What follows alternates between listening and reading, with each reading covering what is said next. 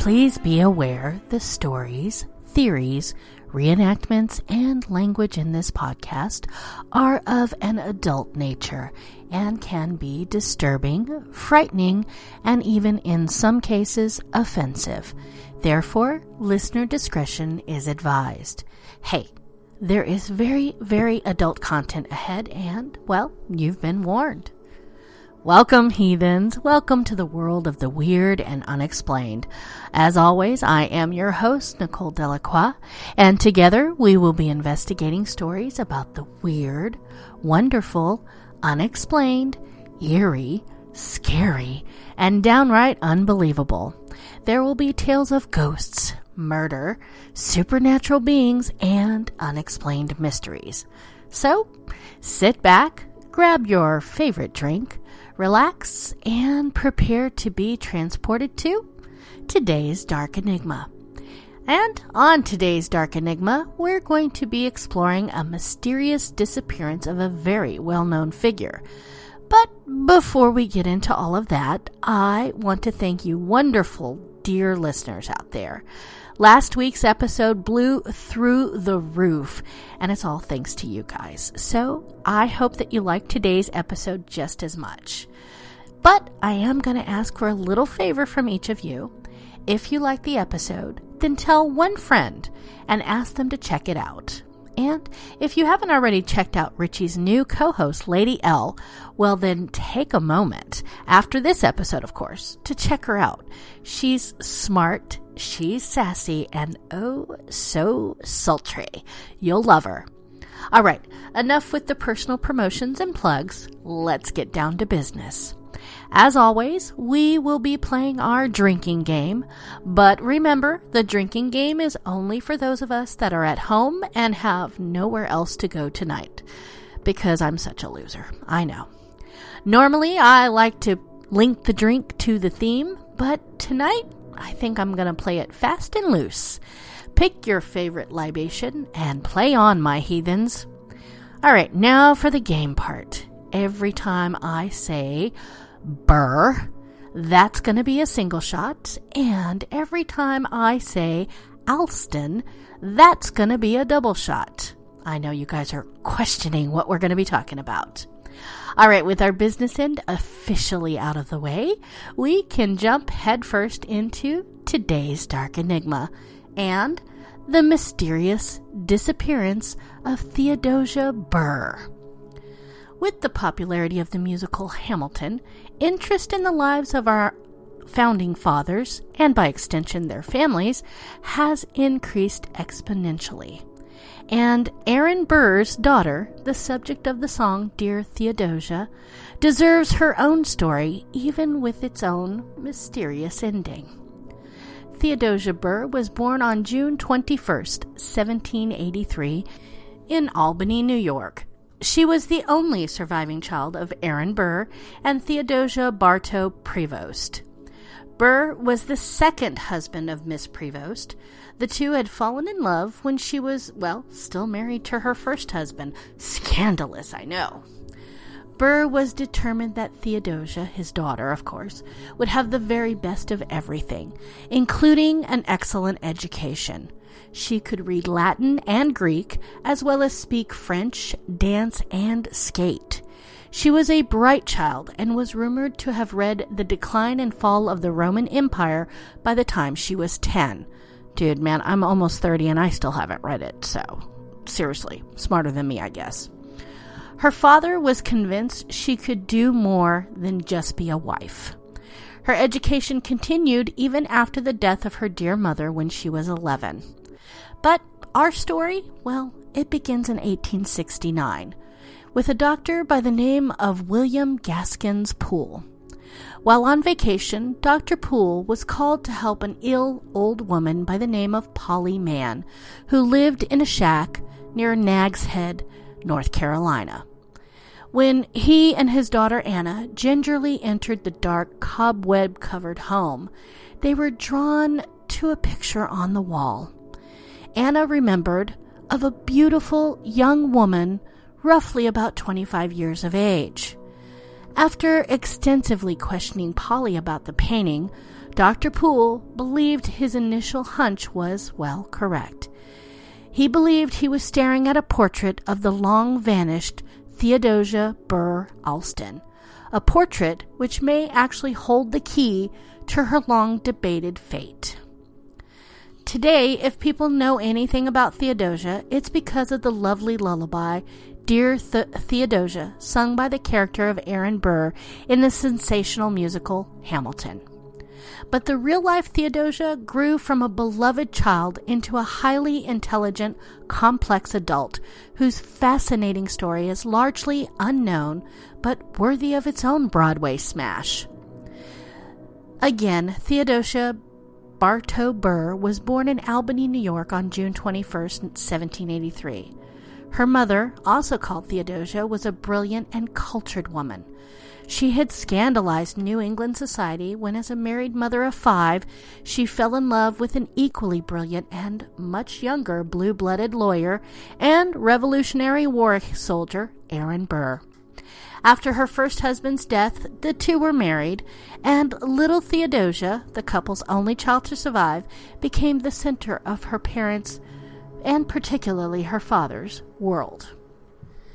The elder Theodosia wrote to a traveling Aaron in 1785, Your dear little Theodosia cannot hear you spoken of without an apparent melancholy, insomuch that her nurse is obliged to exert her invention to divert her, and myself avoid to mention you even in her presence.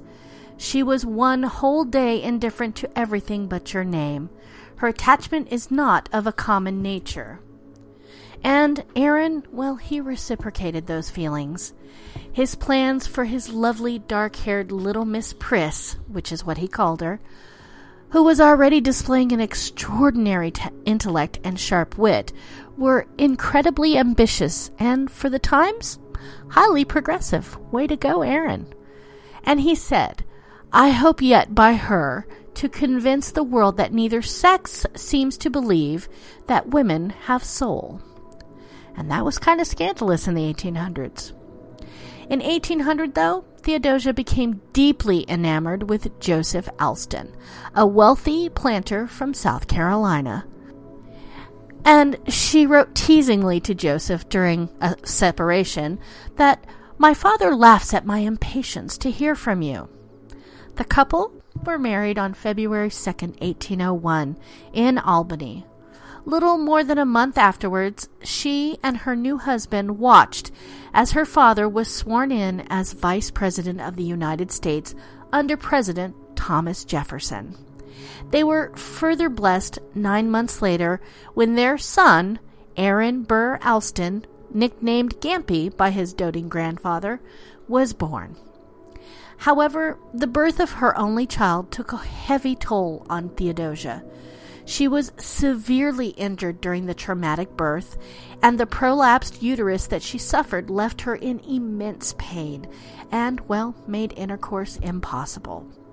Although she adored her husband and his family, she had a very hard time adjusting to the isolated life of a plantation mistress at the Oaks, the family estate on the Waccamaw River in South Carolina, and she ended up spending most of her time with her father in New York. Burr, on the other hand, was having his own issues. Burr's famous duel with Alexander Hamilton occurred in 1804, resulting in Alexander Hamilton's death. Murder charges were eventually dropped, but Burr's political career was, well, over. On July 10, 1804, Aaron sat down at his desk and wrote his Theodosia a letter of goodbye, in which he wrote, I am indebted to you, my dearest Theodosia, for a very great portion of the happiness which I have enjoyed in this life. You have completely satisfied all that my heart and affections have hoped for or even wished. The next day, Aaron, still the Vice President of the United States, would kill Alexander Hamilton in a duel in Weehawken, New Jersey. And rumors swirled as to the cause of the duel. Aaron had been incensed by a comment Hamilton had made about still more despicable acts. Some thought Hamilton may have actually been referring to Aaron and Theodosia's morbid affection for each other, which had led to some whispers of incest. After that, Burr then tried to join Western states with Mexico and essentially create his own kingdom. And had it worked, Theodosia would have become Queen of Mexico. But the plan failed, and Burr was once again in hot water. That's right, the Burr dynasty was not to be. The plot was found out, and Burr was taken into custody. In 1807, he was tried for treason in Richmond, with the ever-loyal Theodosia at his side. Amazingly, Aaron was acquitted once again, and with the help of his darling daughter, Theodosia, he soon smuggled himself out of the country and headed for Europe. Her father now gone, Theodosia's health, because she was probably in the final stages of uterine cancer, deteriorated even further. The most violent affections have tormented her during the whole of the last 18 months.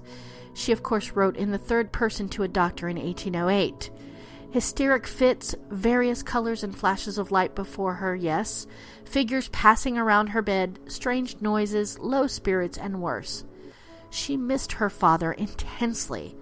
What indeed, she wrote him, would I not risk once more to see him, to hang upon him, to place my child upon his knee, and again spend my days in the happy occupation of endeavoring to anticipate his wishes. Theodosia continued to defend her father, even sacrificing her own health. She wrote all of her political connections, hoping that they could safely return her father to America. She even wrote to James Madison's wife, Dolly, asking for help. And she wrote, "My anxiety on this subject has, however, become too painful to be alleviated by anticipations which no events have yet to justify. And in this state of intolerable suspense, I have determined to address myself to you, and request that you will, in my name, apply to the President for a removal of the prosecution against Aaron Burr. I still expect it from him as a man feeling and candor, as one acting for the world and posterity. Sorry about that. Theodosia wrote that in 1809, but Aaron Burr wasn't able to return to the Americas until 1812, when Theodosia's beloved Gampy, her son, died of malaria in South Carolina. With the loss of her only child, Theodosia's world grew darker. "There is no joy for me," she wrote. "The world is blank. I have lost my boy." On December 10, 1812, Joseph Alston was elected governor of South Carolina. His new position made it impossible for him to accompany Theodosia to New York, and with the War of 1812 raging in the Atlantic, he was worried about his frail wife making the treacherous trip to New York. To ensure his daughter's safety, Aaron sent down his friend, Dr. Timothy Green, to secure a boat and make sure that Theodosia made it home to him. Theodosia, along with Dr. Green, a French maid, and skeleton crew, boarded a small schooner named the Patriot at the port of Georgetown on December 31st. 1 week passed, then 2, then 3, with no word from the Patriot, its small crew, or any of the passengers. And Joseph wrote to Aaron, "In 3 weeks I have not yet one line from her. My mind is tortured. After 30 days my wife is either captured or lost." By February 24th he had given up all hope. "My boy and my wife gone, both. This then is the end of all the hopes we had formed," he had written to his father-in-law. "You may well observe that you feel severed from the human race. She was the last thing that bound us to this species." Within weeks of the Patriot's disappearance, rumors about Theodosia's fate began to spread in the North and the South. Joseph himself died in 1816, a shell of the man he once was.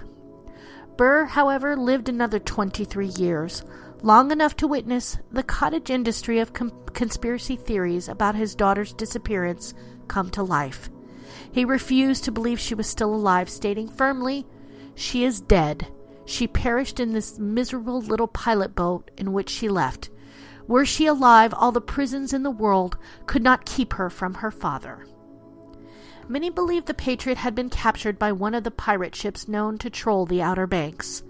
Over the years, numerous deathbed confessions from various aged or imprisoned pirates were reported in papers all over the country. The first to gain any traction was the case of Jean Defarge and Robert Johnson, who were executed in 1819 for other crimes.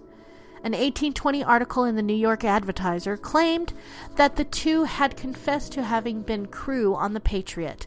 They claimed to have led a mutiny and scuttled the ship, killing all on board. In 1833, the Mobile Commercial Register reported that another man had confessed to raiding the Patriot with other pirates who had reluctantly forced Theodosia to walk the plank. Other stories claimed that she had become the wife of an American Indian in Texas, been taken as a pirate's mistress to Bermuda, or that she had killed herself after resisting the advances of the pirate Octave Chauvet. Yet another fanciful story had her writing farewell letters to her father and husband and stuffing them and her wedding ring into a champagne bottle and throwing it into the Carolina Sea before being executed. Perhaps the most oft-repeated confession was that of Benjamin F. Burdick, a hard, rough old salt of a sailor. On his deathbed at a poorhouse in Michigan, he is said to have confessed to a minister's wife that he had been on the pirate ship that overtook the Patriot. And according to an 1878 edition of the New York Times, and I quote, he said there was one lady on board who was beautiful appearing, intelligent and cultivated, who gave her name as Miss Theodosia Alston. When her turn came to walk the fatal plank, she asked for a few moments' time, which was gruffly granted her. She then retired to her berth and changed her apparel, appearing on deck in a few moments clad in pure white garments, and with a Bible in her hand, she announced that she was ready. She appeared as calm and composed as if she were at home, and not a tremor crept over her frame, or a pallor overspread her features as she walked toward her fate. And as she was taking those fatal steps, she folded her hand over her bosom and raised her eyes to heaven. She fell and sank without a murmur or a sigh. Then there is the curious case of the female stranger, who is buried at the St. Paul's Episcopal Graveyard in Alexandria, Virginia. It is said this veiled lady appeared in the city in 1816 with a man claiming to be her husband. She died a short time later. Legend has it that this was Theodosia and Dr. Green, recently returned from captivity in the islands. Perhaps the only clue we have as to what really happened to Theodosia is the Nag's Head portrait, discovered by Dr. Poole in 1869. According to his daughter, Polly Mann told her and her father that her deceased husband, Joseph Tillett, was a wrecker who scavenged the ships that washed up on the shores of the Outer Banks. She claimed that decades before, he and his friends had come upon a scuttled, empty schooner near Kitty Hawk. In one cabin, they found many fine items, including the portrait and dresses, which were now in Polly's possession. Also exposed to our view, they stated, a vase of wax flowers under a glass globe, Anna remembered, and a shell beautifully carved in the shape of a nautilus. Polly gave the portrait to Dr. Poole in lieu of payment for his services for helping her get well again. He took it back home to Elizabeth City, and over the years he and his cohorts would attempt to get authentication of the portrait from the Burr and Alston families, whose opinions as to whether the likeness was Theodosia varied greatly. Joseph Alston's youngest sister wrote, "I do remember her beautiful eyes, and the eyes in the picture are really beautiful." Those who believe in the painting's authenticity think it proves that Theodosia died off the coast of the North Carolina shore one way or another. There were fierce storms on the Outer Banks January 2nd and 3rd in 1812, which caused damage to ships nearby the Patriot's planned route. It is most likely that the small ship was simply overpowered by the storm, but who knows? Perhaps pirates, rogue wreckers, the British, or something else caused the boat's destruction. Or perhaps Theodosia was spirited away to some exotic land and lived a long, happy life, though in her precarious health that does seem very unlikely. Theodosia Burr Alston, her fellow passengers and crew, and the Patriot itself were never seen again.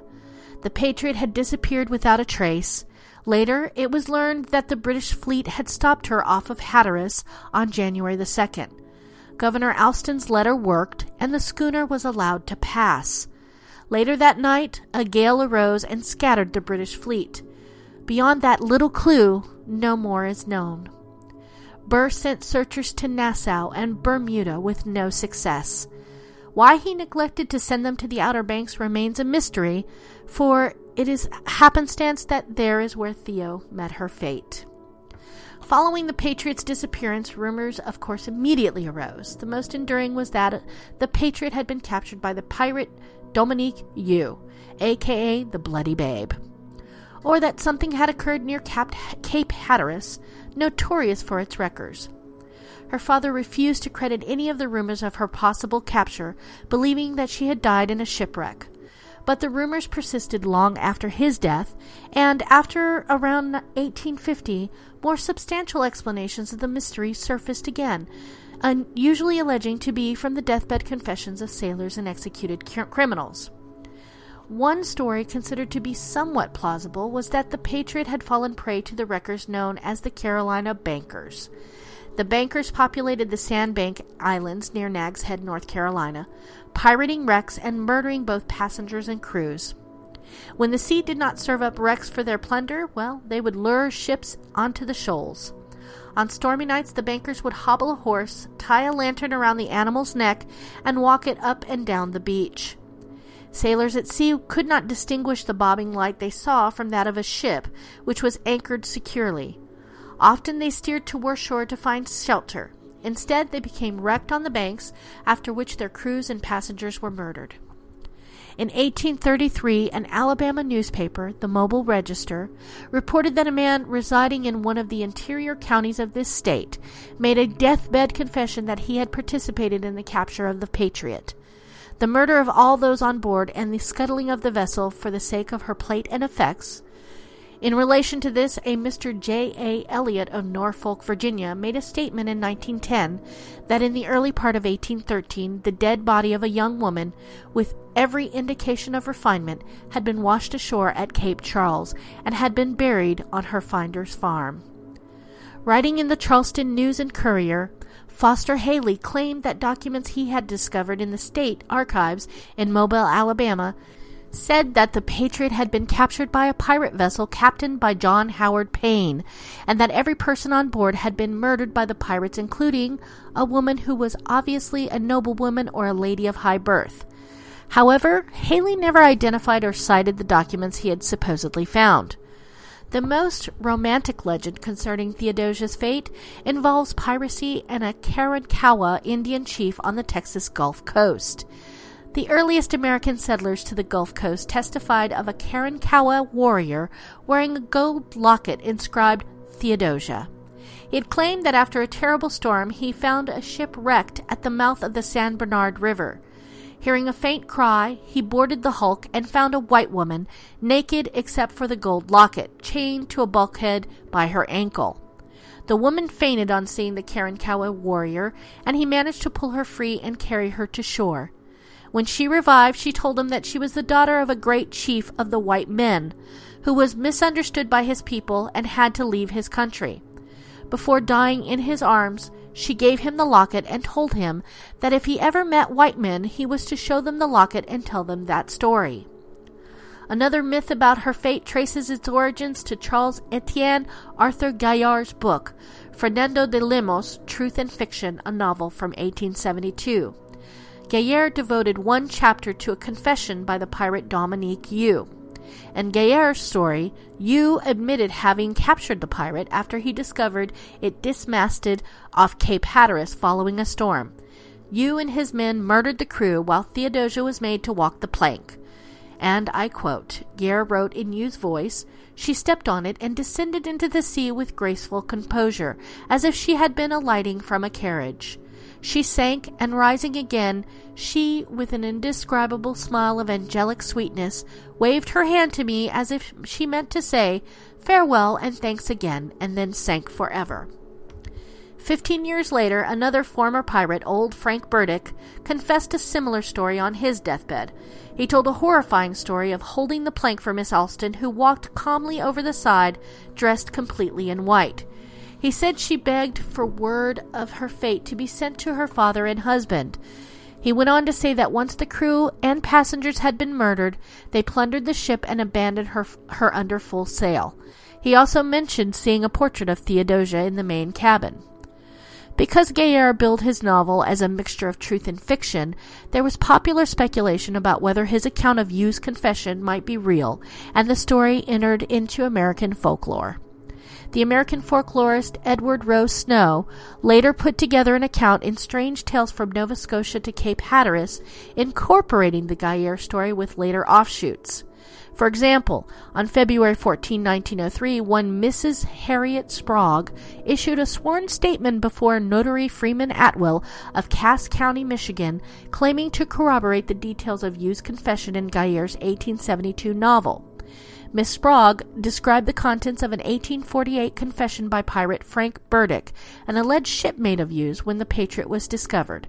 The pirates left most of Alston's clothing untouched, as well as the portrait of Alston. Today, the legend of Theodosia lives on. The Nag's Head portrait now hangs in the Lewis Walpole Library at Yale. Her ghost is said to haunt her plantation, the Oaks, the Outer Banks, Richmond Hill, and Bald Head Island, where it is said her spirit is chased by 3 headless pirates. In the late 19th and early 20th century, the mystery was spun into several novels and countless magazine articles. And many little girls were named after her, including Theodosia Burr Goodman, who would become famous as the silent screen vamp Theda Bara. Her story was a favorite of poets, including Robert Frost, whose poem Kitty Hawk includes the line, "Did I recollect how the wreckers wrecked Theodosia Burr off this very shore? 'Twas to punish her, but her father more." But perhaps the impact of the mystery of Theodosia is best summed up by her friend Margaret Blenner Hassett in her poem On a Friend Who Was Supposed to Have Suffered a Shipwreck. And it states, "And now I wander all alone, nor heed the balmy breeze, but list the ringed dove's tender moan and think upon the seas." And with that, my darlings, we have come to the end of our episode, and I do thank you for joining me here today, and I hope that you'll take some time to reach out to me and tell me what you think about the episode. You can always reach the episode at darkenigmapodcast@gmail.com, and hey, if you've got some suggestions for a future show, or you just want to tell me what you think, drop me a line, because I promise you this, I do respond to every email you send. And on that note, that's all the time that I have here for today.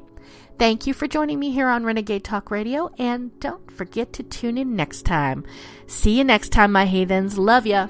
Mwah.